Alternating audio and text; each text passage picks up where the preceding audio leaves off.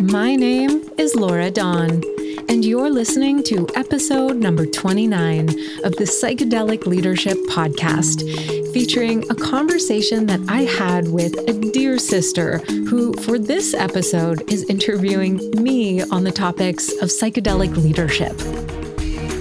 Meeting ayahuasca, I would say, was like the real turning point of like, oh, okay, this is my path. You're my teacher. And this is what I want to dedicate my life to. And that can mean a lot of things to a lot of people listening who work with ayahuasca. And I also happen to be my father's daughter, which I would say is just radically stubborn in the way that I want to live my life, and choosing to work with medicines in a way that is outside the box,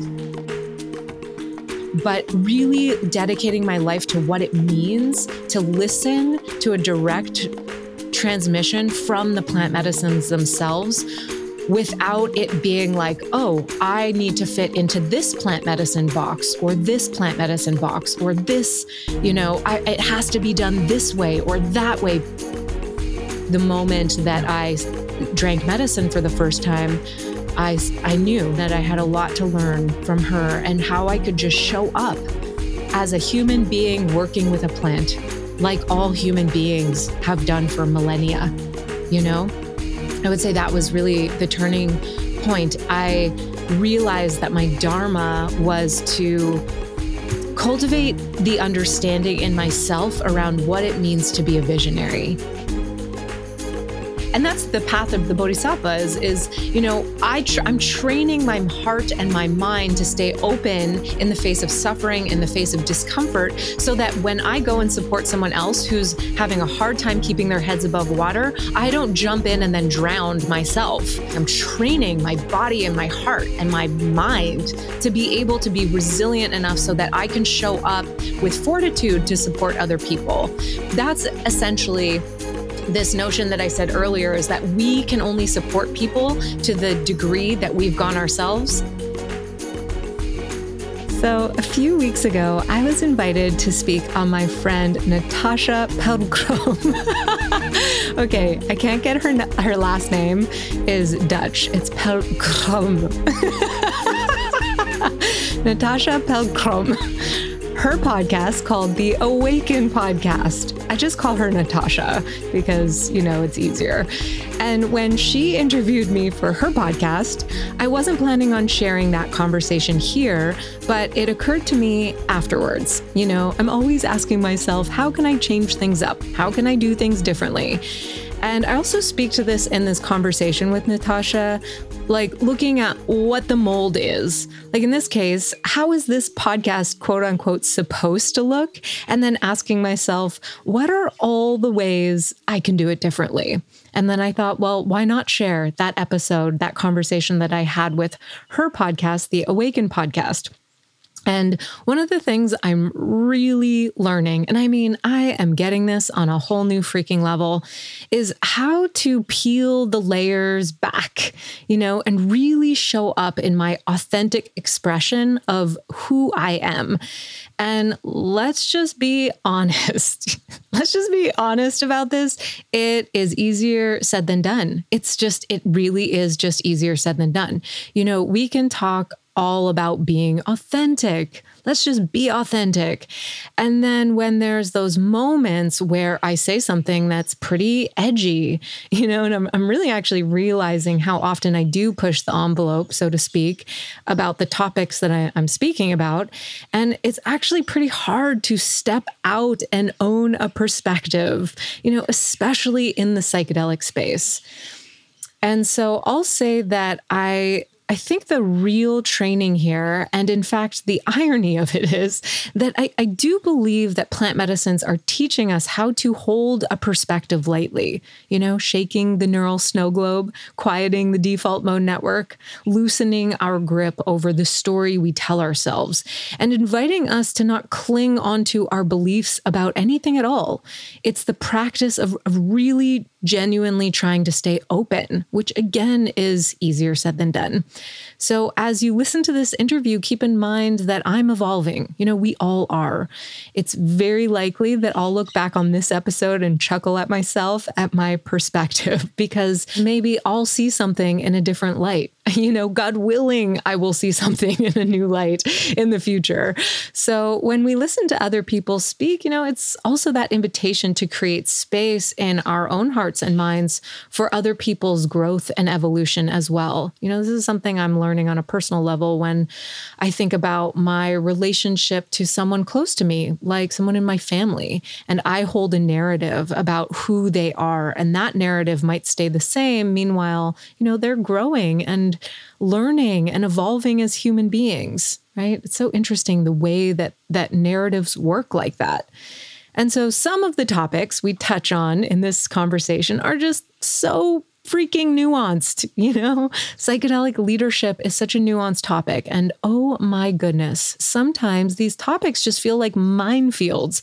And there's just not enough time in these conversations to offer the full picture perspective, to look at it from every angle. We just can't. And so these topics are just rampant with paradox and ironies that, trust me, are not lost on me. Now, let's set the stage here for the opening of this conversation and why you are literally listening to my nose run and me constantly sniffling for the first entire half of the episode. I mean, I'm sniffling all the way to the end because I didn't have a Kleenex nearby and I didn't just stop and say, hey, pause, let me go blow my nose. But what's going on there is that Natasja opened this episode with this beautiful grounding meditation that she wasn't recording. And she just channeled something in the moment that just brought both of us to tears. And it was imagining both of us sitting on this porch as old women, looking back on our lives and all that we've done.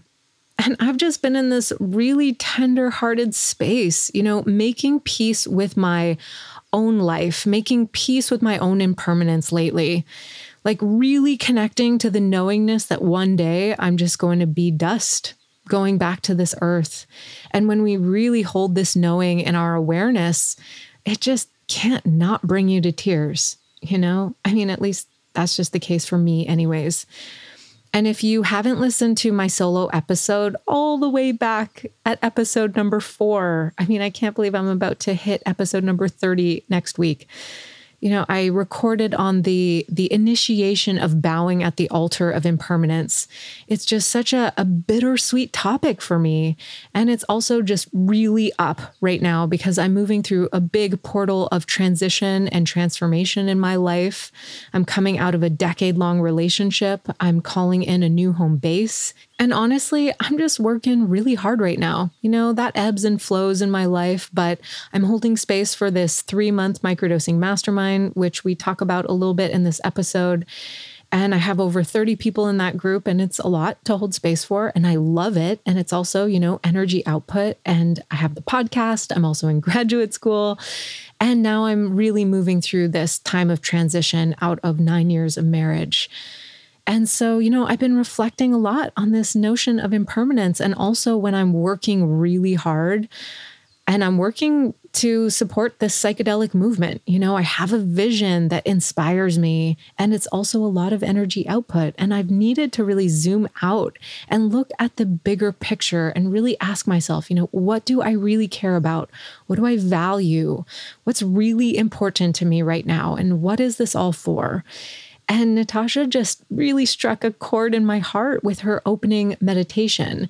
And so the conversation opens pretty much in me mid-sentence when Natasja hit record.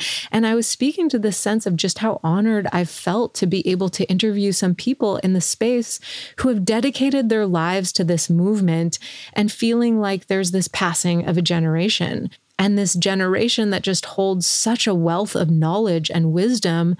And I've felt really privileged in moments to be on the receiving end of these conversations with people like Dennis McKenna and Sandra Ingerman, for example. And in this conversation, you'll see it just doesn't get more raw than this. Well, unless you listen to the episode on Ho'oponopono, where my mom and I do this real-time forgiveness practice. Okay, maybe I should say that it doesn't get more raw than that, and holding space that it can actually get more raw than all of this, more real, more authentic. And that's the invitation that I'm giving myself permission to step into right now. And the truth is, getting back to the runny nose, is that I'm a crier. I do shed a lot of tears. It's how I process emotion. And I also love to laugh, which you'll hear throughout this episode. But, I feel so deeply. I feel a lot. And sometimes I also feel really passionate about what I'm speaking about and just leaning more and more into giving myself permission to show up in the expression of who I am, in the okayness of who I am, that passion is energy and life force moving through me, and just owning that, and giving myself permission to be in the expression of that.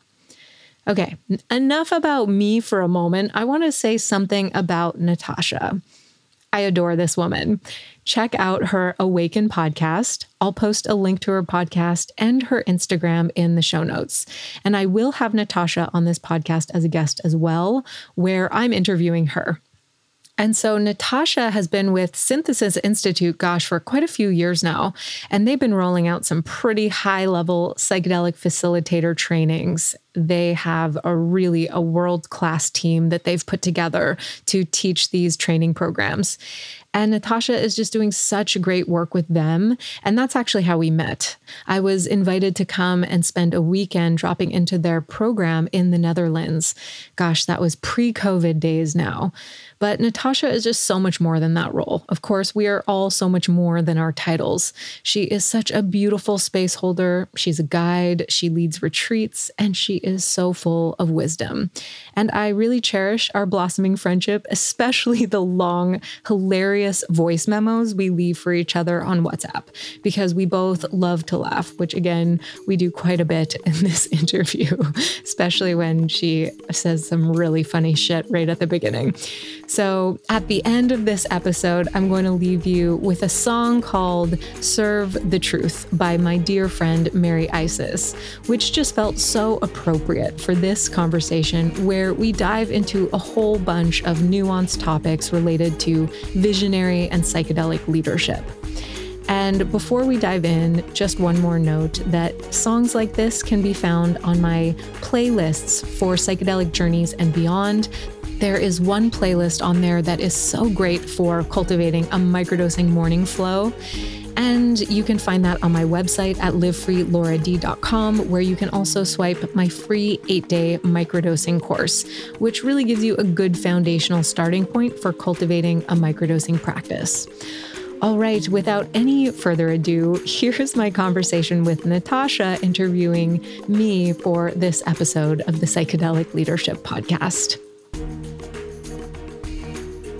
Some of the privilege of the conversations I've had with some elders where I feel like I've received their wisdom and, holding space for their passing, for that generation. And we're stepping into this, you and I are stepping into this generation now of, eldership. I mean, I'm not quite there yet, but just holding space for the passing of the generation and thinking about myself as an old woman, if I can make it that far, And more just thinking about the perspective of, what it's all for, what we're doing, everything that we're doing right now, and what is it all for, and bringing that perspective into the day-to-day with all the waves of change we're surfing and everything, all the energy we give to people every day, and just bringing that bigger picture perspective of what it's all for. Yeah, I know. It's one of the things I realized recently, because my Dutch grandmother, half Portuguese, half Dutch, and my Dutch grandmother is alive, and she's a children's book writer. They're writing a biography right now about her, and she was looking through her own diaries throughout the years to get pieces to give towards the book. And she shared with me how that was to read her own story about what she was cooking this afternoon, and how she was playing with the dogs, and I came to visit, and all those memories. And I thought to myself, I don't have those diaries because I'm not a writer in that sense. I don't, I write in a different way in space. And then I thought, but I do. It's this podcast. So when I did the opening centering I really envisioned myself sitting on a porch and sitting with some sisters and being older and sitting in this space and then listening back. Oh, wow. The question that I asked was so alive back then. If we would only know that this would have mean this in the end, or, so I envisioned that calmness and that reverence of elderhood that we're stepping into ourselves. So, yeah. That being said, I found my first gray hair this week. I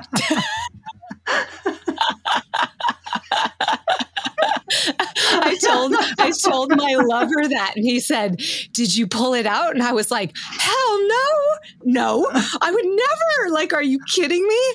I want to embrace my silverback."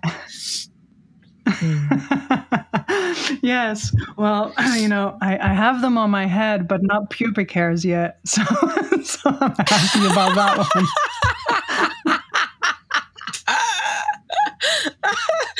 Oh God, that's so funny. I feel abundant there. Oh, so funny.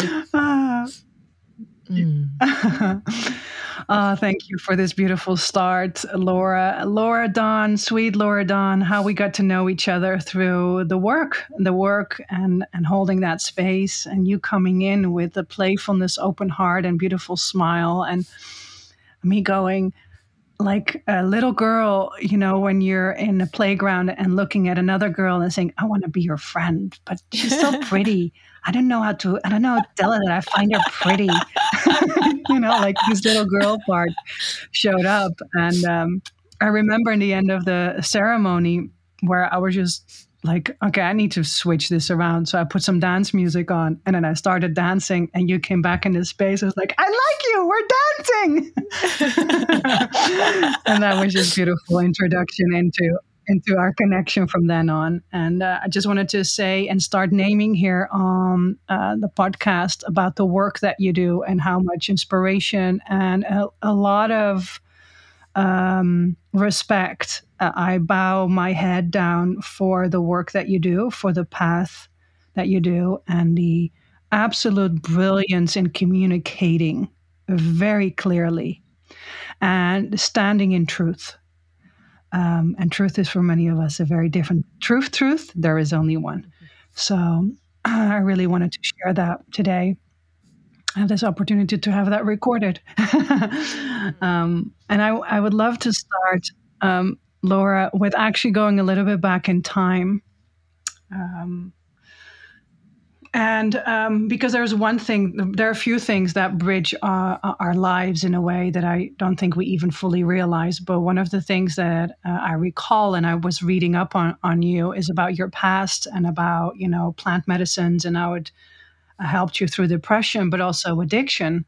And I recognize that path very well. And I would love for you to just go a little bit back in time, and if you can share that journey a bit with our listeners, especially these listeners might not know you. So to give some context before we go into other juicy topics. Yeah, well, I just want to say thank you so much for those kind words. It means so much coming from you and the way that you hold space. I just admire and respect your space holding capacity so much. And I felt the same about you. I was like, oh, I just want to be her friend, and once people see like what a goofball I am and how much I really just love to dance and joke and laugh, it's a whole different story in terms of cultivating friendship from that place. But thank you so much for the invitation about my journey and my past. Yeah, in my teenage years, I definitely struggled with depression. I remember hearing Eckhart Tolle's definition of like the pain body for the first time when he came out with The Power of Now. It would just really struck me, and it was just that feeling of I don't know where this is coming from. This pain body. It's well, actually, I'll start by going way back before I was even born. About a year ago, I had an ayahuasca journey, and, it's 20 years of working with plant medicines. and still new things coming up. And my mom and I are actually quite close. And I had a vision in that ceremony of something that happened before I was born, prenatal trauma. And I called my mom the next day and I asked her, what happened when you were pregnant with me? And she said, she started crying and she'd never told me this, and this was just a year ago. And she said that she, quite far along in the pregnancy, she was going for an abortion. And she went to the clinic and she was about to abort me. And then she decided last minute to keep me. She said, I gave my other 3 children a chance. I have to give you a chance too.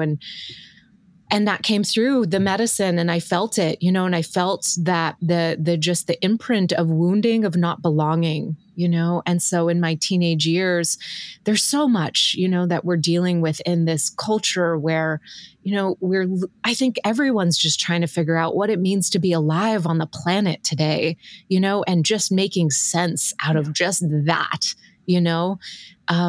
just living in this story of separation, as Charles Eisenstein would call it, this disconnected reality where we all live in these cookie cutter homes and everyone's so disconnected and working so hard and just so much rampant stress. And I mean, that was 20 years ago. Like now it's this amplified to the max. So I was definitely in that place of just struggling with making sense out of what it means to be alive. And being a teenager struggling with depression is just so hard because you think what's wrong with me?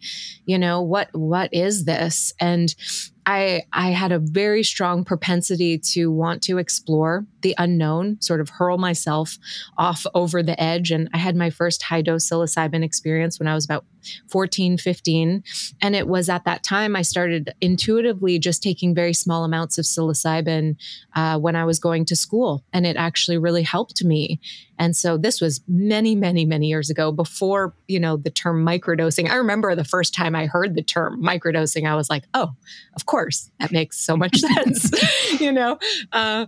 and then, over the years, and it was different back then, it wasn't in ceremonial context, but I received so much benefit from being able to have these journeys at that age where I was out in nature, looking up at the vastness of the cosmos and questioning, why am I here? What is this all for? And just laughing from the gut, from the depths of my soul, connecting to that place of laughter.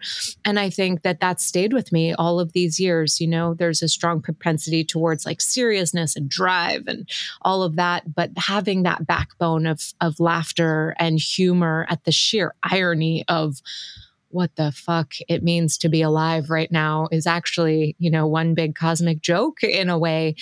And then in my later, as I was still coping with so much, I was in my undergrad. I have a degree in finance and was sort of on the fast track of success. And I was struggling with drinking and with overeating and just numbing out. It was the quintessential numbing out, not wanting to feel, and moving into more cocaine addiction. And it was actually one very strong LSD journey that I was struggling with cocaine addiction with my ex-partner. We were doing a lot of, just a lot of cocaine in those days. And I had one LSD journey where I saw myself from a different perspective. And I saw other people on cocaine that night, and I saw an energy quality there. And I said, you know what?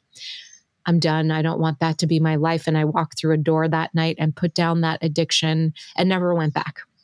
And that was really the beginning of understanding addiction. And I spent actually many, many years doing a lot of research into addiction. I wrote a book about food addiction. And so I had to do a lot of research there and understand, the mechanisms and more from a spiritual perspective than anything. That was the inquiry.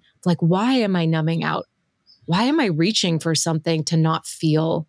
And I found Pema Chodron's teachings and Eastern philosophy that have had a tremendous impact on my life. Huge, huge impact, more so than I would say anything, including psychedelics. Those teachings have helped me an enormous amount. Just learn what it means to be present and sit with discomfort. And I find that those teachings around making contact with groundlessness and learning how to cultivate presence in the midst of discomfort, learning what it means to sit in the middle of the fire. That goes hand in hand with working with plant medicines. You can't work with plant medicines for 20 years and not know what it means to sit in the middle of fire and sit and make and learn how to sit with discomfort and make peace with that without trying to push away when you have nowhere to run. There's nowhere to run in ceremony. You have to sit and stay. And I think that that's helpful, to start making peace with addiction, with numbing out, with distraction. And there's full-blown addiction. And then there's the myriad ways, the millions and millions of ways that we move away from the present moment by moment in the everyday of our lives, So I think that that's what plant medicines are ultimately showing us is it's not about the medicine, it's about how we show up and meet the medicine. It's about consciousness. It's about connecting to the vastness of the conscious awareness that we really are, So that's the journey, really. Yeah. Yeah, beautiful. And there is, so much recognition in the words that you're using right now, because I think my first experience was also 14, 15 with psilocybin. And at the time, I wouldn't realize what was shared with me until a few years ago, actually. So sometimes it takes almost a lifetime to fully unpack what has shown up. And exactly sitting in that uncomfortableness, I recall a moment of deep, deep heart pain and shame of the space of the moment when you start peeling away that onion of stepping out of, okay, I have to deal with this right now, cannot go any further.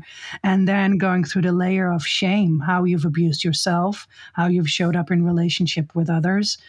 And I recall a moment sitting in the shower of sitting in that pure, uncomfortable space and having a full-blown awakening process and having a full-blown multidimensional quantum physical expansion of awareness where, as a child, I would always see more of a sacred geometry with plants and things what you would see within when you are in plant medicine space. And that was such a turnaround for me. And that was almost like the precursor to go towards plant medicines and that work. How was that for you? What was for you the pivotal point of where you said, okay, now you've done intuitively microdosing in the past. You've reached a point where you were indeed in that numbing, that sitting in that pain. What was the transition for you to then go, okay, this is my life where I don't want to be. This is my path. But this is where I am. Yeah, exactly. I would say it was the moment that every moment has sort of led me to this moment, so it's all been so relevant. Working with psilocybin and LSD for about 10 years and then meeting ayahuasca, I would say was like the real turning point of like, oh, okay. This is my path. You're my teacher. And this is what I want to dedicate my life to. And that can mean a lot of things to a lot of people listening who work with ayahuasca. And I also happen to be my father's daughter, which I would say is just radically stubborn in the way that I want to live my life and choosing to work with medicines in a way that is outside the box. And right now it's so interesting. I find this to be such a paradox with the amount of judgment in the psychedelic space. And I understand why, I get it. I have judgments too, as we've talked about. But really dedicating my life to what it means to listen to a direct transmission from the plant medicines themselves without it being like, oh, I need to fit into this plant medicine box or this plant medicine box or this, it has to be done this way or that way because, otherwise it's called quote unquote cultural appropriation or, which is a whole can of worms. And I have so much respect for always. And also the moment that I drank medicine for the first time, I knew she was my teacher and that I had a lot to learn from her and how I could just show up as a human being working with a plant, like all human beings have done for millennia, you know? I would say that was really the turning point. I realized that my dharma was to cultivate the understanding in myself around what it means to be a visionary. And that is a tricky place to walk, because being a visionary or a leader of our time means that by definition, you're stepping beyond the status quo. So even stepping beyond the status quo in the psychedelic space, you know, is really nuanced territory. It's really tricky to navigate that space. So I think, you know, and then we have judgments, you know, it's like, gosh, I hear people holding all kinds of, you know, ayahuasca and electronic dance music and ayahuasca and yoga. Now, I mean, it's like, there's something for everyone. So it's like, I try as much as possible to maintain an open mind, and like, we can all hold it with safety, harm reduction. You know, there are key pillars that we can't skip over, I think, no matter what we're doing in the space. And I think just holding it with this awareness for me in this process of, okay, what does this mean to be a visionary? And are these plants really here to show us how to think in this way? And I believe that they are. And maybe that's just a transmission that, you know, is meant to come through this being in my life and dedicating my life in that path, but also just knowing what I don't know, like the vastness of how much I absolutely do not know. The more you ask, the more you realize that you just don't know. So it's like, how do I hold that spectrum of being a leader, wanting to educate, wanting to support people, and also saying, there's so much that I don't know here. We're all learning in real time right now. That's what's happening in the space, you know? How do you see the challenges as a leader yourself? You know, I mean, in a simple way, you know, there's so many, as we learn and we grow, something that I believed 2 years ago, I might speak something very different, right? So how do you create an accountability process for yourself? Right? Or a reflection process for yourself to be in this visionary state and be in leadership and be in taking the responsibility in that space. What is your take on that? Oh yeah. I mean, there's so much to say about that, but, well, first of all, really knowing how to, set yourself up to make honesty really easy.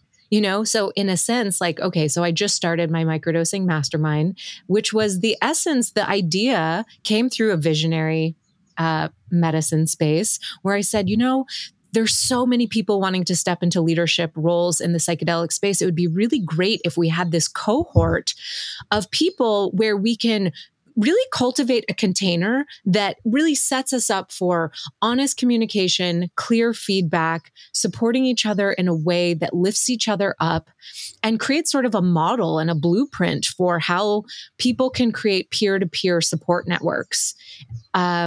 To not just like quote unquote hold each other accountable, but to teach each other how to navigate this space with a lot of humility and a lot of learning. And so it's like we just started, you know, our first sort of content call yesterday.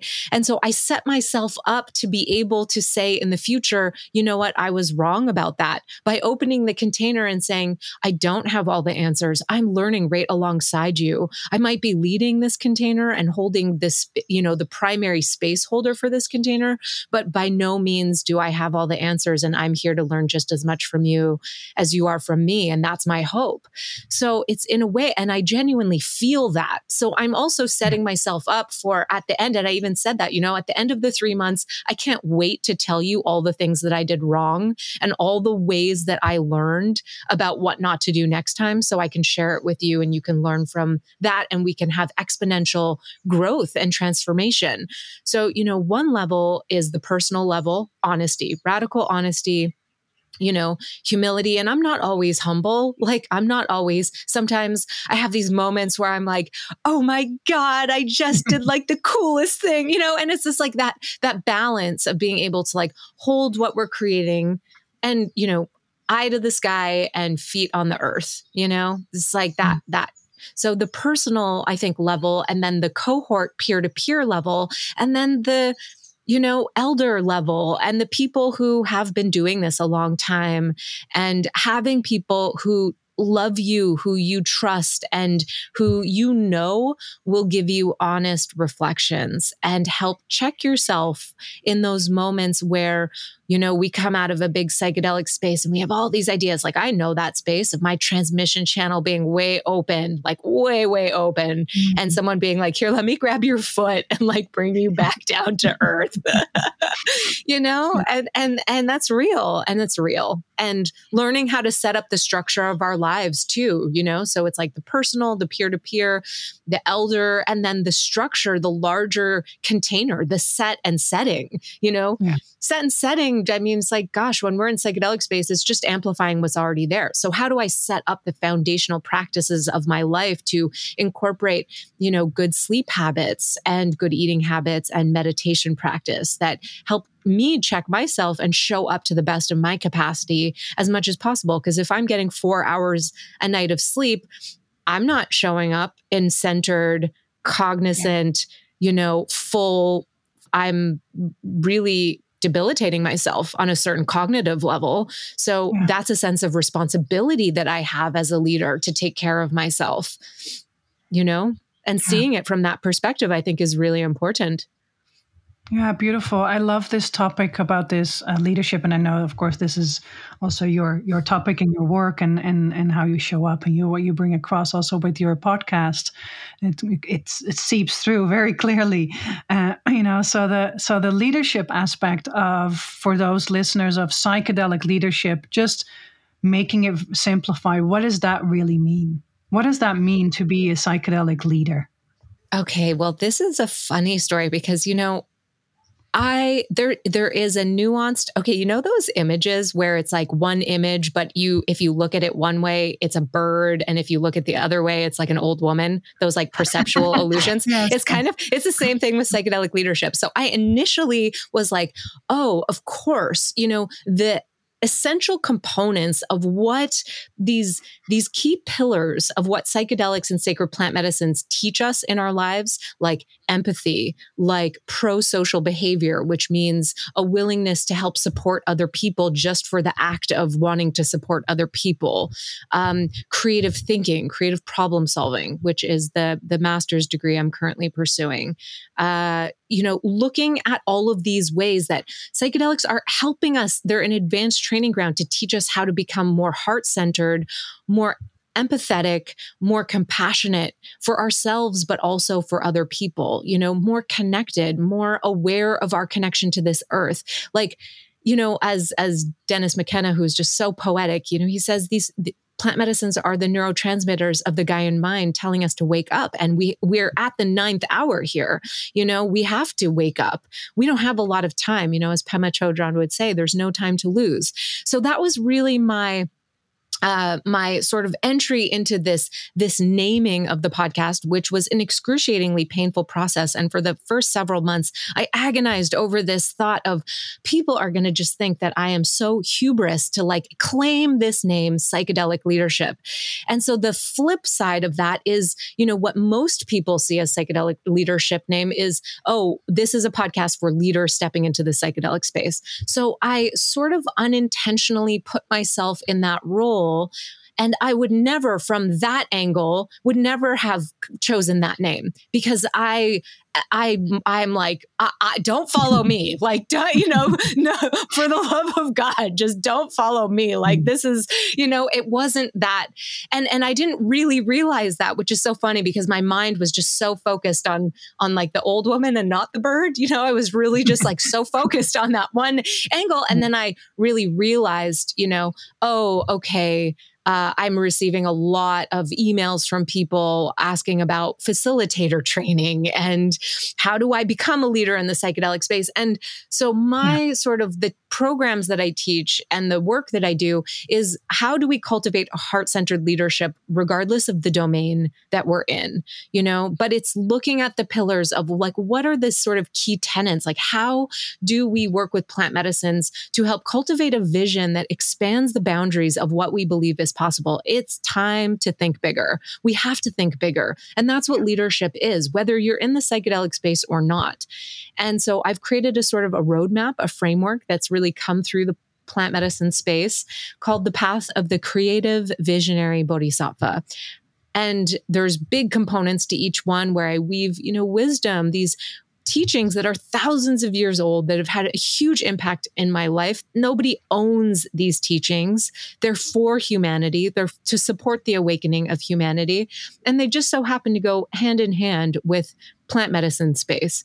Yeah. And then there's this whole teaching around, what it means to embody the visionary. How do we train ourselves to think bigger? And that's, again, my mind thinks in Venn diagrams. So it's like, the visionary piece is thinking bigger, but that's what Pema says, the distillation of what it means to be walking the spiritual path is going from narrow mind to open mind. That's the same thing. And that's what it means to be a visionary. And that's also what it means to be creative and think creatively. So weaving science, psychedelic research, what are we learning now with neuroplasticity? How are we seeing with Dr. Robin Cart-Harris's recent research about pivotal mental states? Like, what can we learn from that and apply what we understand with creativity training, like training ourselves to think more creatively and leveraging those windows of heightened mental flexibility with the goal, the drive to solve some of the most challenging, complex problems that we're facing and help uncover solutions to those so that we can radically choose to live differently on this earth right now, that we can find solutions that help us live more connected, that help us embody more self-compassion for ourselves and others. Like, look around. These are the most divided times. Yeah. These teachings help us build bridges. And that's what we're all doing in this space is how do we build bridges, whether we're in the psychedelic space or not? We need to find more unity between us and our fellow humans. Mm-hmm. And so that's my take really on psychedelic leadership. Yeah, beautiful. Thank you so much. I could go I have 4 questions. I go if I go that way, we'll go that way. We'll go that way. Totally. I love it. You can hear you're a podcaster. You just, like in Dutch, we have a saying, you put a quarter in it and it just happened. You just put a quarter and it just happened. And it goes on. But I want to keep on with the topic around the leadership piece because, one of the things that I realized, this was about two years ago when started creating a women's leadership retreat. And the word leadership was very funny because I had to untangle the meaning of it because I reclaimed the word.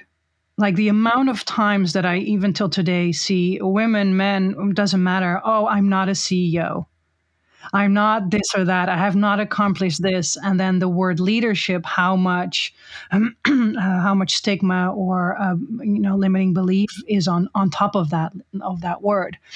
There is also another part of it that is the leadership part where there is the part where people call themselves leaders, but have not walked the miles of being that leader. Everybody's a leader, but are you that leader? Are you that person, right? To be an expert in a specific field or in a specific space. And especially when it comes to psychedelic space, what you said, I mean, I recognize that, like, oh my God, the open channel. Yes, this is what I'm going to do. Okay, come back down, be grounded.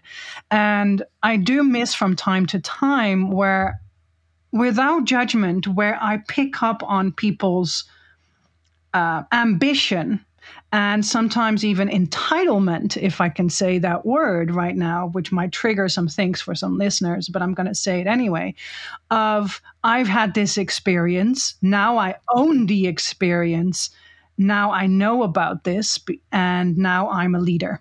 And especially because in marketing and branding and wholesales, besides psychedelics, we're being branded on our individuality, not on our we-ness. not on our usness. So how do you see, and speaking into psychedelic space, of the gold rush around the psychedelic space, right? And the leadership created. Yes, I want to touch upon it with you. Yeah, I mean it's so tricky because I know that there are people who hold a lot of judgment about the work that I'm doing. I know that. I've received emails and, it's like, okay, sometimes your critics tend to speak the loudest in your own mind.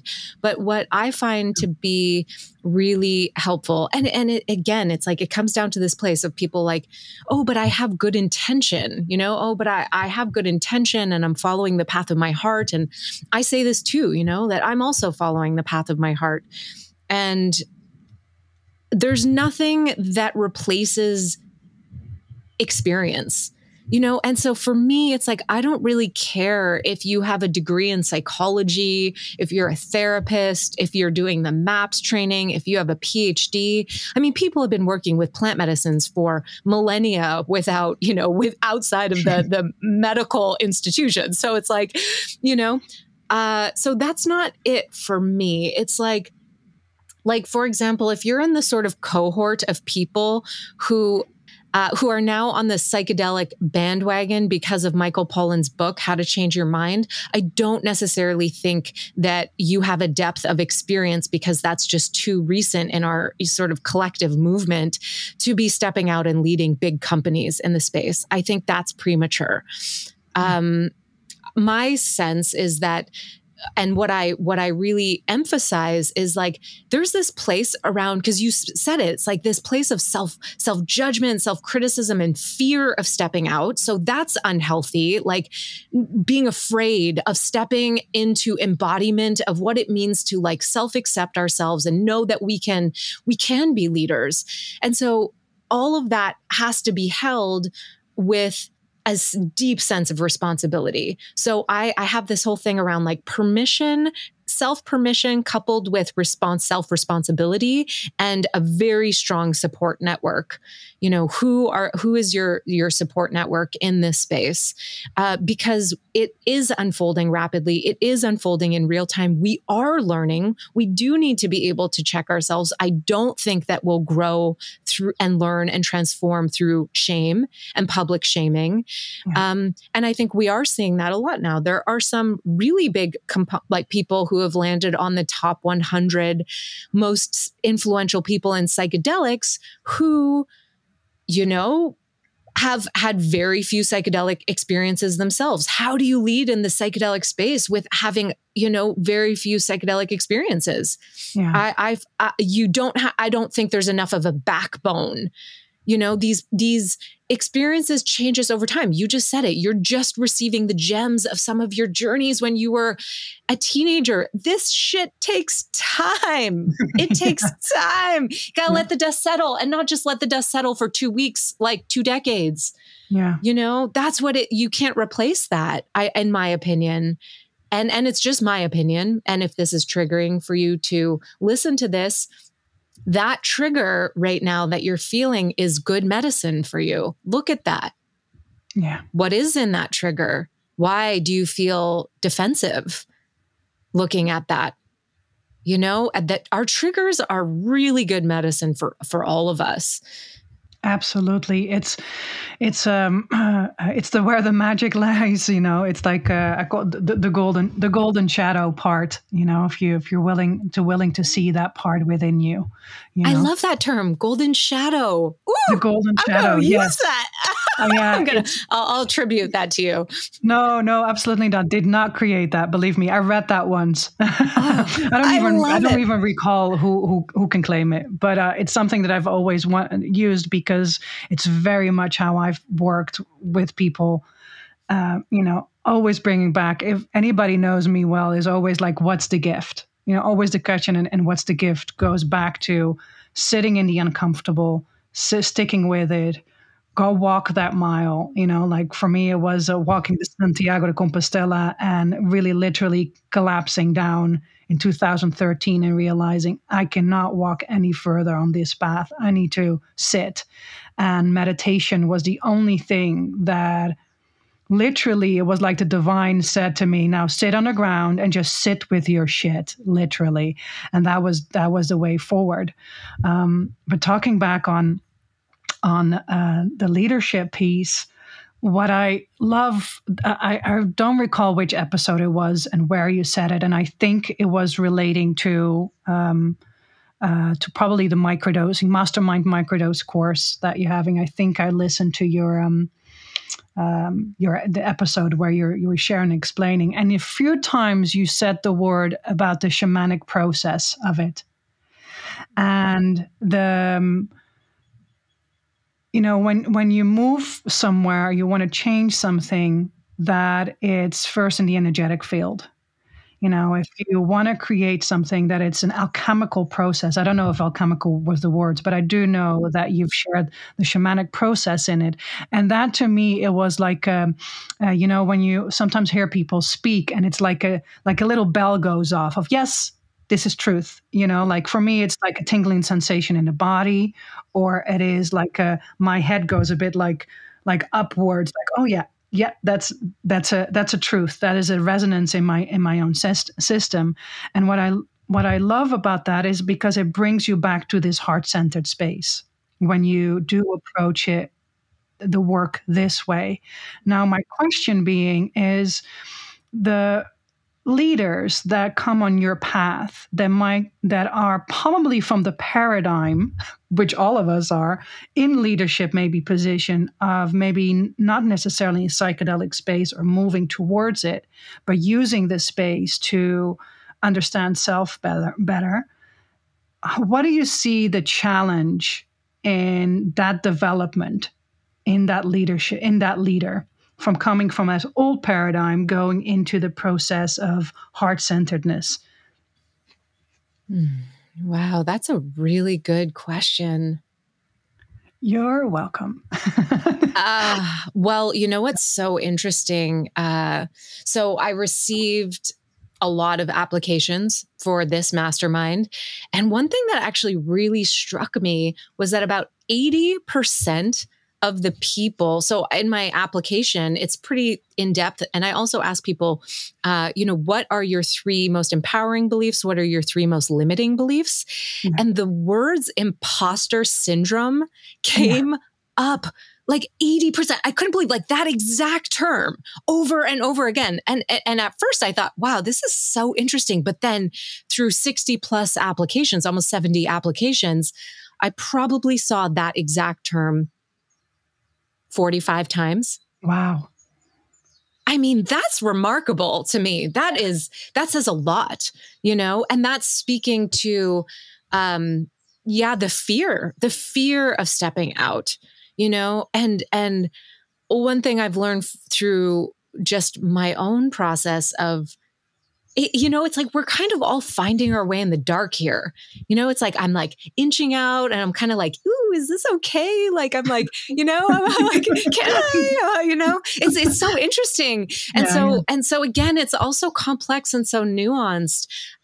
But that's why having that support system and knowing, when it is time to give ourselves permission, being a visionary is our birthright. Being creative is our birthright. That's our birthright. Yeah. Whether you put a label of leadership on it or not, I mean, we're all leaders. At least you're leading a party of one. At the very least, you're leading a party of one, So just even recognizing that, but we're so conditioned, the old model, the mold is, the quintessential cubicle. And we're going through, I've been an entrepreneur my whole life. I was raised by 2 entrepreneurs.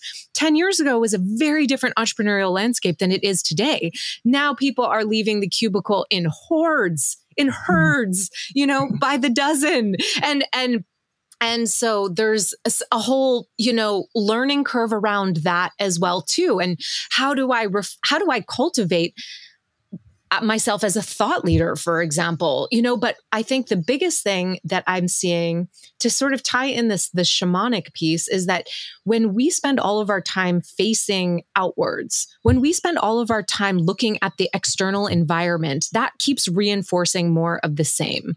Okay. And we could go deep into the neuroscience of perception here, but the gist of it is that if you spend all of your time looking out at this solid 3D reality, you're like entranced with the solid 3D reality. It's hard to see beyond it. If you want to create something that does not yet exist on the face of this earth, which is the definition of what it means to be a leader, if you want to follow through on wisdom that you receive that is beyond the current prevailing belief system, you have to go within. Yeah. It just, I mean, okay, maybe you can't make a big ultimatum blanket statement like that, but I would say like very likely you have to go with it. It's there. There is other dimensions of reality. I just recently saw a quote from Maria Sabina that was like, there is the invisible realm that is so close you can't see it, but it's always there. It's always there. It's here. And the plant medicines, I feel like plant medicines are helping us to just attune our awareness to this subtle dimension of reality. And that's where quantum physics and shamanic wisdom intersect completely. Yeah. And science is just validating what shamanic wisdom has known for thousands of years. And I met a shaman named Minari from Ecuador, and I met him in Costa Rica. And he said something that was almost to the T what, Einstein said, is that the field is the sole governing principle of the particle. It's the sole governing agency of the particle. It's the field. And that's what space holding is. When you cultivate yourself as a space holder, what are we doing as space holders? We're holding space. We're tapping into the field, the energetic quality of space. And that space we can learn how to shape and mold into 3D reality. And he said, you go into the other dimensions and that's where you influence reality. And he said, I doubt he spends time, he's walking in full regalia. Like I doubt he's spending time reading quantum physics, but it's exactly the same. And so I think that that's the hardest part, is teaching people how to spend more time going within so that they can start tuning their awareness to another dimension of reality that does exist, that is where we imprint. That's where we create from. The power to create our reality starts in our mind, and it's led by this resonant frequency in our hearts, our emotional being. Our mind is not separate from our body. And so, I would say that that's the biggest thing is learning how to stop looking at what everyone else is doing. Yeah.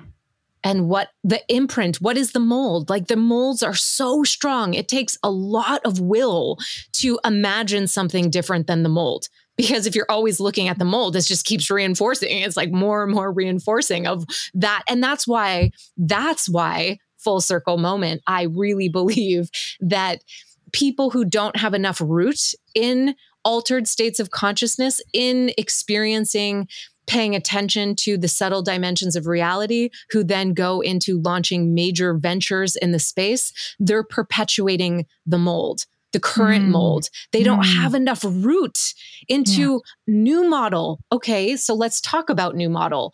Reciprocity. That's a new model. If you're not, and okay, people can spend a lot of time paying lip service to reciprocity. Yeah. Oh, let's just build it in so that it looks good on our corporate deck as we go raise $3 million. I'm not, no shame against money. I'm all for abundance, but it's such a different level. It's even redefining what success means.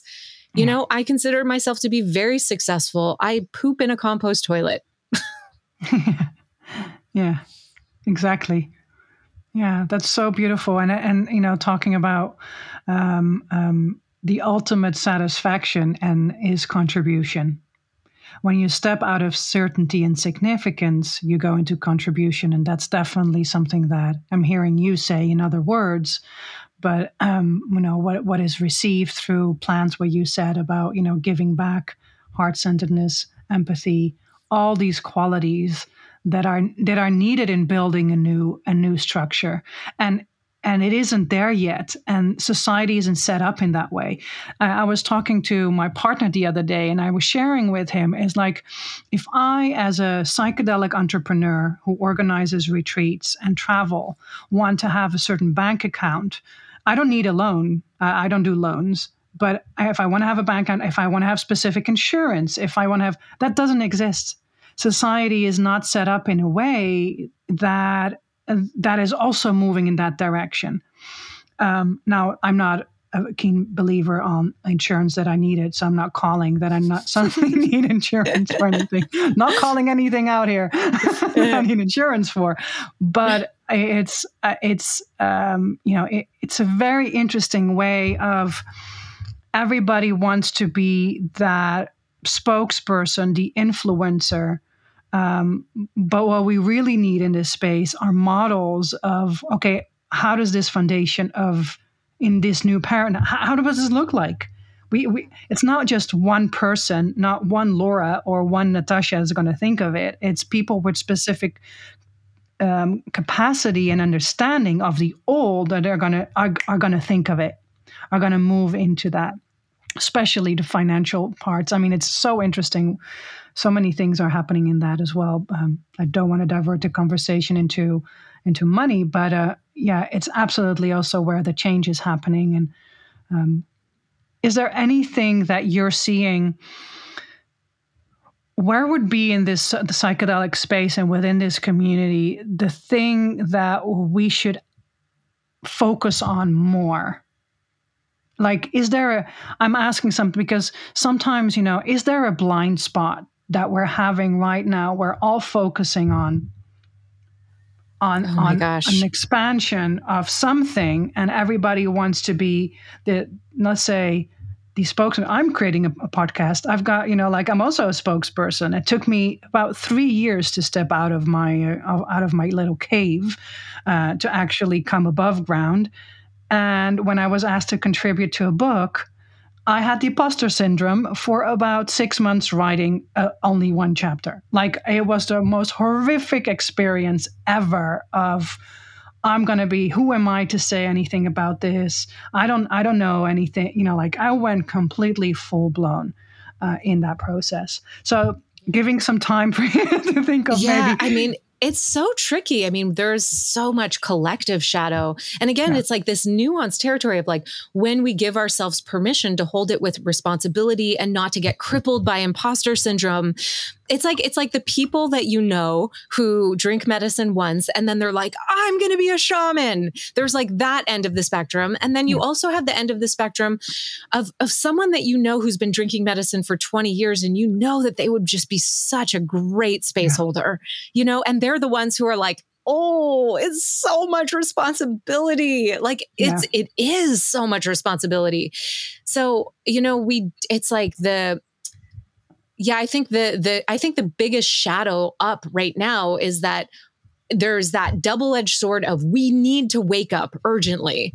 And that's what plant medicines are sort of whispering in everyone's ear. So someone has one journey and they're like, okay, great. I'm going to sell my house and move to Peru in the jungle. And I'm going to just like launch a ayahuasca retreat center. I mean, I've seen this happen. So, but it's like, we do urgently need to wake up. And so how do we hold that? How do we hold that nuance of grounded action, grounded action? And God knows I have flailed in the space and made huge blunders and huge mistakes, and that's why I think just time on the path of making mistakes is what, it's like, it's how we learn. It's how we learn. And so I think the shadow right now is this notion that everyone wants to get into the psychedelic space yesterday, and I get this sense of urgency from so many people who reach out to me. It's like, and then I have calls with people who are like, I know I want to be in the psychedelic space and I just need to figure it out like ASAP. And it's like, just take a moment, just breathe. And if you're on this path, the plants will show you, and there's all this like mental place of just like, okay, we're on the path of dropping into the heart and listening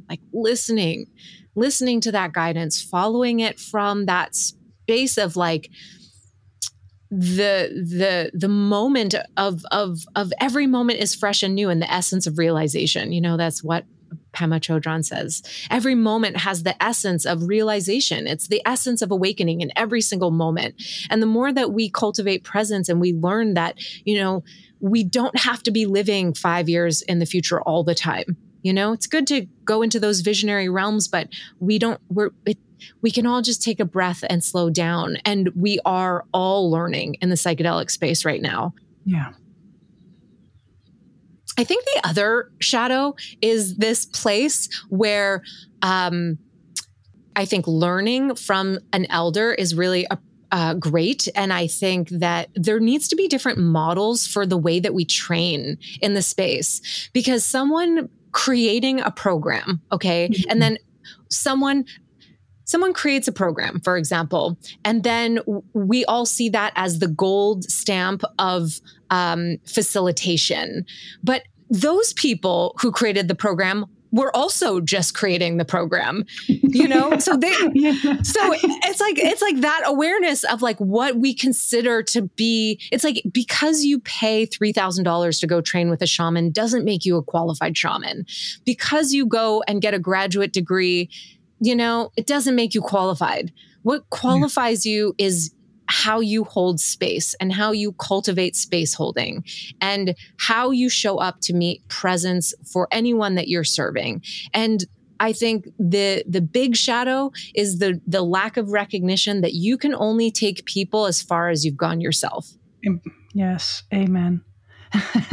Yeah, that's absolutely 100%. And that's what, I've been taught every time again.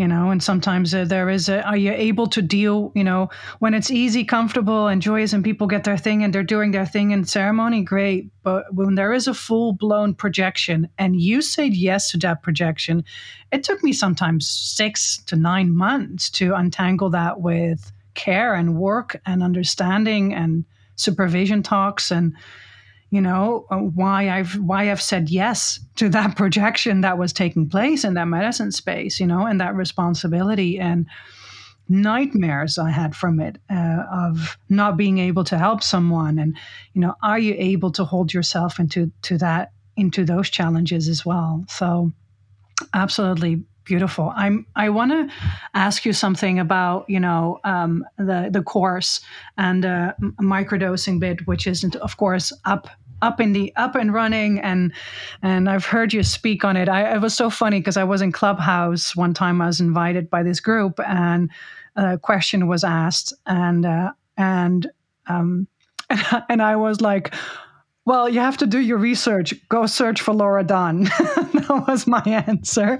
And then someone pinged you, someone that we know, Jade from Maps, pinged you. And then they're speaking about you here. I was like, yeah, that was me. Like, go find her. Go there, But yeah, I would love to understand because, so many are, of course, doing microdosing with psilocybin, but you're actually going through the vine of ayahuasca and using that, which is, I can imagine, not myself, but some might see that as an appropriation or might see that as, ayahuasca, like how and what. So can you share a little bit about this journey? And then, of course, the whole mastermind, what it ended up in being. Yeah. Well, maybe I'll just start by saying that the microdosing portion of the mastermind is like the central sort of foundation, but I like to frame it that it's really not about the medicine. It's not about the thing isn't the thing that you're consuming, it's how you show up. The thing is life. The thing is ceremony. The thing that we're really talking about is consciousness. How can we leverage these experiences to allow us to show up and be present? And if right now the tool we can draw upon to help cultivate presence is microdosing or medicines, then great. Let's work with that. But let's hold it in a way that understands that the real thing that we're talking about here is consciousness. It's awareness. It's how we're showing up to meet the present moment with an openness to whatever is arising. That's the thing. So that's like the central component of how I like to phrase it. And then we have medicines, but then we also have all sorts of other modalities that we can combine with medicines to help us cultivate not just presence. I mean, I think looking at the context of the world that we're living in today, we're moving through rapid change, exponential change. What is being required and called of us is to cultivate emotional, mental, physical resilience, how to show up centered in the middle of the storm. And that's the path of the bodhisattva is I'm training my heart and my mind to stay open in the face of suffering, in the face of discomfort, so that when I go and support someone else who's having a hard time keeping their heads above water, I don't jump in and then drown myself. I'm training my body and my heart and my mind to be able to be resilient enough so that I can show up with fortitude to support other people. That's essentially this notion that I said earlier, is that we can only support people to the degree that we've gone ourselves. I can only support people in cultivating a daily practice, which daily practice is the training ground for cultivating these qualities of adaptability, rolling with the punches, resilience, flexibility of body and mind. The daily practice is the bed of which we plant those seeds. That's the fertile soil for which transformation transpires within the privacy of our own hearts and minds. And then they blossom through coming out of that private space and then connecting with other people in our community and sharing those gems and receiving reflections, because we're social beings by nature. So that's sort of the foundational premise of, what this is all about. And so really showing people that, we can only support the awakening of humanity to the degree that we're willing to awaken in our own lives. And that's the foundation. And we do that through cultivating practices. And the medicine is one component, but there's like ancient technologies of meditation that are also essential here for coming to know the nature of mind. And very powerful practices for cultivating self-compassion, for cultivating, this sense of willingness to sit in the discomfort. There are teachings that help us do that are incredibly helpful in the moment to draw upon. So it's combining different modalities to help us really train ourselves so that we can be more effective human beings on this journey of awakening ultimately. And so the medicine is one component. For this particular mastermind, it's open for people to cultivate whatever practice with medicine that they feel called to. I have a free 8-day microdosing course that helps people get started with the basics. This isn't like a how to microdose 101. This is like how to really deepen in a practice. And my primary practice happens to be with ayahuasca vine. And I happen to have a lot of people very interested in cultivating that practice. There's a lot of people on the medicine path who really resonate with that frequency. It's different than psilocybin and LSD and washuma. And, I'm not encouraging people to go and microdose with iboga or ibogaine or, all of these things. I have a lot of experience with the full spectrum. That's only the only thing I'm an expert in is my own experience, right? So I'm not an expert in psilocybin microdosing. I have many, many years of microdosing under my belt and many years of supporting other people in the process. But I mean, and then even when you start understanding the true nature of reality, we start questioning if we're really an expert in our own experience as well, But I started making medicine about 10 years ago. In the US, Banisteriopsis caapi, which is the name of ayahuasca vine, is actually legal. And so that's important for people to know. It's not working with the full brew with chacruna leaf. It's just Banisteriopsis caapi, which is an MAOI, which is very similar to an SSRI. So there's big disclaimers that we have to put on here. I don't just sell people medicine. I have a whole framework. People have to do medical intake forms. I have medical doctors that I consult with. I have to watch out for red flags. But over the years, I've supported quite a number of people on this journey of microdosing vine. Just the other day, we had a call on Zoom with 18 people cultivating a practice with the vine. And it's so special. like just to hear the essence of what people are distilling from their practice and the level of transformation that's happening. Yes, somebody might feel very adamant that that is cultural appropriation. Shame on us. We should not be doing it. And if it's bringing healing to people in their lives, genuine healing, like genuine transformation, and people can show up more effectively, more lovingly, more kind, more self-compassionately. I mean, I've had to grapple with this a lot. I had to really sit in the discomfort of, is this cultural appropriation? And, you know, I'm not making a blanket statement that I believe it is or it isn't. I'm just saying that I'm a human being cultivating a relationship with a plant like many, many other human beings have done over the past hundreds of thousands of years. That's what I'm saying. And that I've learned a lot from this plant, and I think I can help support other people who want to do it regardless. You can order ayahuasca vine online without any disclaimers on it, without any guidance, without any support. You know, that's kind of how I feel about it. Like, if I can bring some level of support that could just even help, you know, expedite someone's like learning curve, just even a little bit, I'm like, you know what, that's probably worth it. And from just the testimonials and witnessing, and not just in the moment, like I check in with people 6 months, a year after they go through my programs, and they say, this has foundationally changed my life and my path. So again, if you're triggered by the conversation around cultural appropriation, especially if you're listening to this and you feel triggered, I really invite you to look at what's there for you. What is there? Yeah. Beautiful. I think it's a beautiful, beautiful way of working, and I see and feel the way you work. And was it interesting because a few days ago you reached out, and I just had back-to-back 2 days back-to-back that you came into my awareness, where I was actually thinking of this mastermind, and then the thought was, well, microdosing,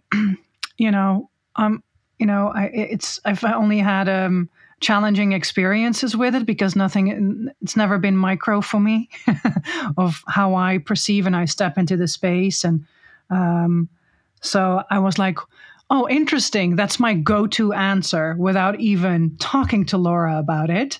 So I was already setting myself up, like my brain, the cognitive part, the one that wants to be in control, and everything is comfortable just the way it is. Yum, yum, yum, And then I was just laughing at myself going, oh yeah, you should have this conversation with Laura because I actually would want to do it. And now that my brain is saying like, no, stay here, it's always, because there might be other ways around it. And I might just need to change the environment, or I might just need to change my diet, and don't compare other experiences to this experience.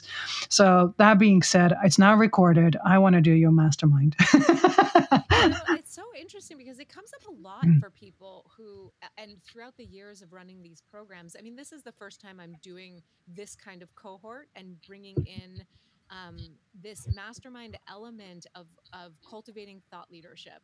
How do we leverage our practice to then think in novel ways? And that's the essence of what this is all about. Getting back to, what I've been sharing throughout this journey is like how to not just step out as an entrepreneur or a leader. That's all great. People are like, well, how do I have like a content creation strategy? And, all of those things. That's fine and great. But I want to cultivate thought leaders. That's what I want to do. I want to help support people create original ideas so that, again, we can know that that is possible, to really start thinking bigger, to start literally. I don't just use it as a catchphrase. I'm very serious when I talk about expanding the boundaries of what you believe is possible. And so what the medicines have taught me, and I'm still learning, and I think I'll be cultivating this framework for the rest of my life, is like, how do we codify transformation and breakthrough? Because if we're operating at the same level of thinking, okay, it's like being stuck in a glass room. So we have patterns in our lives, patterns that keep coming up over and over and over again. We're comfortable in the glass room, but anytime we have this thought of like, oh, you know what? I want to venture a little bit further. We hit the glass wall, but we don't see the wall. So we're like, ooh, that's uncomfortable. Like, why did I just like bang my head? But then we'll go back to the couch in the middle of the glass room and think, okay, well, this feels more comfortable. I'm going to stay here. Codifying breakthrough. And what I mean by that is applying teachings that show us how to find the invisible doorknob so that we can venture beyond the glass room. And it requires tuning into subtlety. So if you're facing the glass wall head on, you're going to miss it. You're not going to see it. It's invisible. But if I say, Natasja, come like a little to the side, look at the glass wall from this angle, focus your perceptual field of awareness from this angle. And then you say, oh, I just saw a glimmer, a light bounce off the glass wall. Now I see it's there. Yeah. Exactly. Now I can see. And then once you know how to see it, you can't unsee. You just can't unsee it. Then you train yourself how to pay attention in a way where we're refining our perceptual field of awareness. That's what we're doing. So we're paying attention. Where are those patterns? Where do you keep hitting the wall? How can you look at it from this way? And ultimately what it is cultivating meta awareness. We're becoming more aware, paying more attention to what we're paying attention to. And that's essential right now. That is so essential for humanity living on this planet. And so the whole purpose of the mastermind is to start to cultivate our own sense of where we're staying stuck in the glass room, how to shift our perceptual field of awareness to say, oh, I just saw the light glimmer off the glass. That's where my boundary is. And now that I train my mind to look for it, now it becomes more and more and more obvious. And now I can see the glass room in entirety. I can see it. I see the boundary. And now I can also see the door. Yeah, beautiful, beautiful, beautiful. Where is Laura going to be from today, June 3rd? Today's 2021 that we're recording.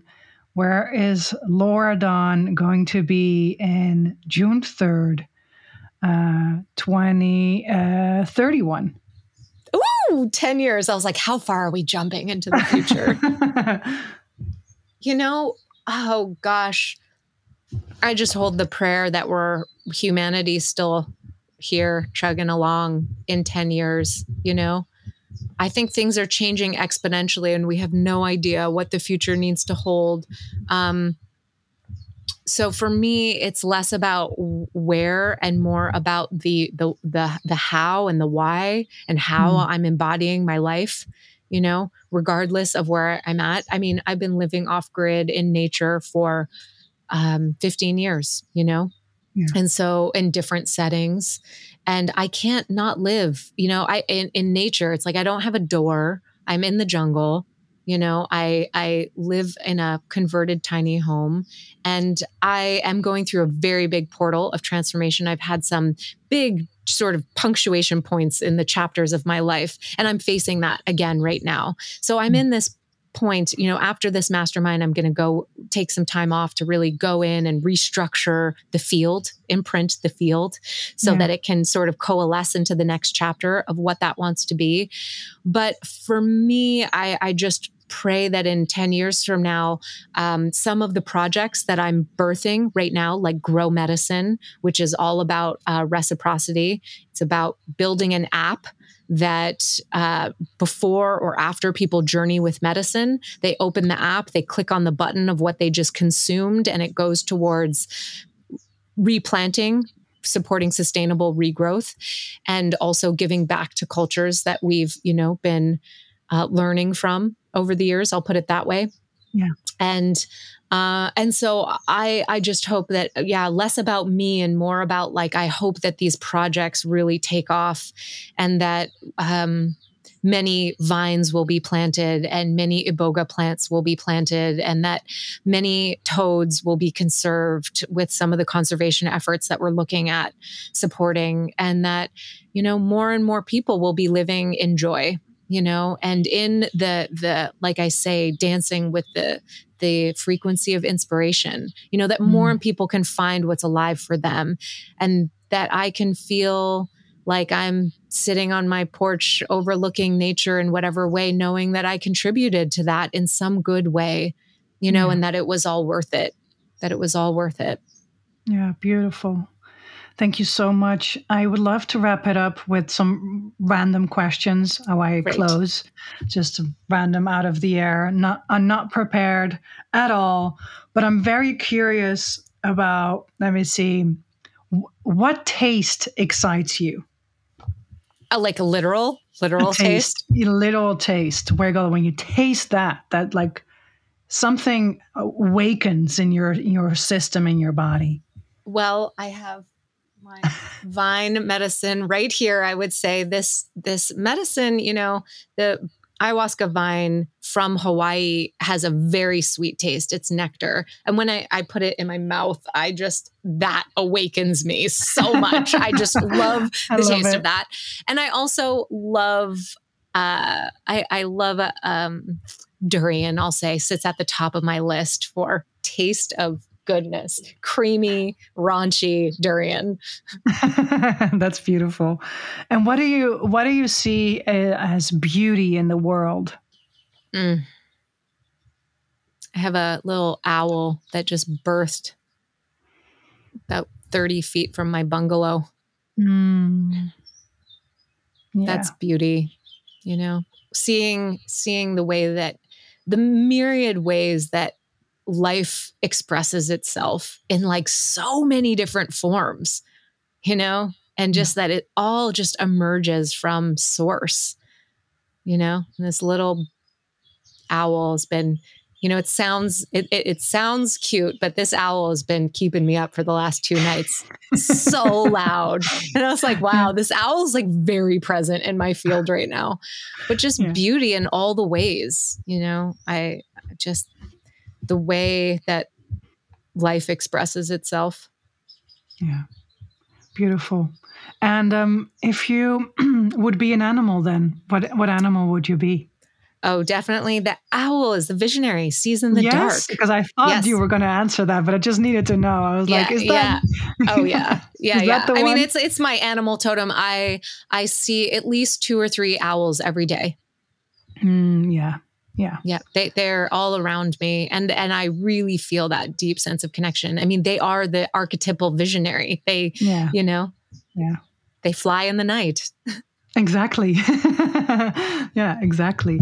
So last but not least, if you would not be doing what you do today in terms of contributing to the world, the things that what would that be? Like, what would be if you would not be doing all of this? Do you know what's so funny is that I've had like a few close reflections that people have said, you could, even if you were so wealthy and you didn't have to work, you would not be able to let this go. So I don't know. I mean, I can't imagine not doing my life without it. I really just can't on this path. I would say I would want to go and spend like 2 or 3 years in deep meditative retreat with Pema before she passes. Yeah. Yeah. I would say more like monastic life. Yeah. I would actually, can I give an answer to that too? What I would see with you? Yes. So I see you as an architect. Yes. I like that. I used to, when I was a kid, at one point I went through a phase where I was like, I'm going to be an architect, but building temple spaces. Yes. Oh yeah. And because it can be literal, but it's also an architect of building, foundation and the way that you choose the words. And I can see it architecturally when you speak. And I see when I use vision, I can see it. It's very architectural, thought of, systematic, structured, very precise. Every angle needs to be an exact right way because otherwise there is no balance and it will collapse. So every time you speak and you speak about the way you work and the things you create and how you see things and even the examples of saying, the wall, the clear wall, and look at it this way and that angle. You know, it's like even in those words, I hear the architect.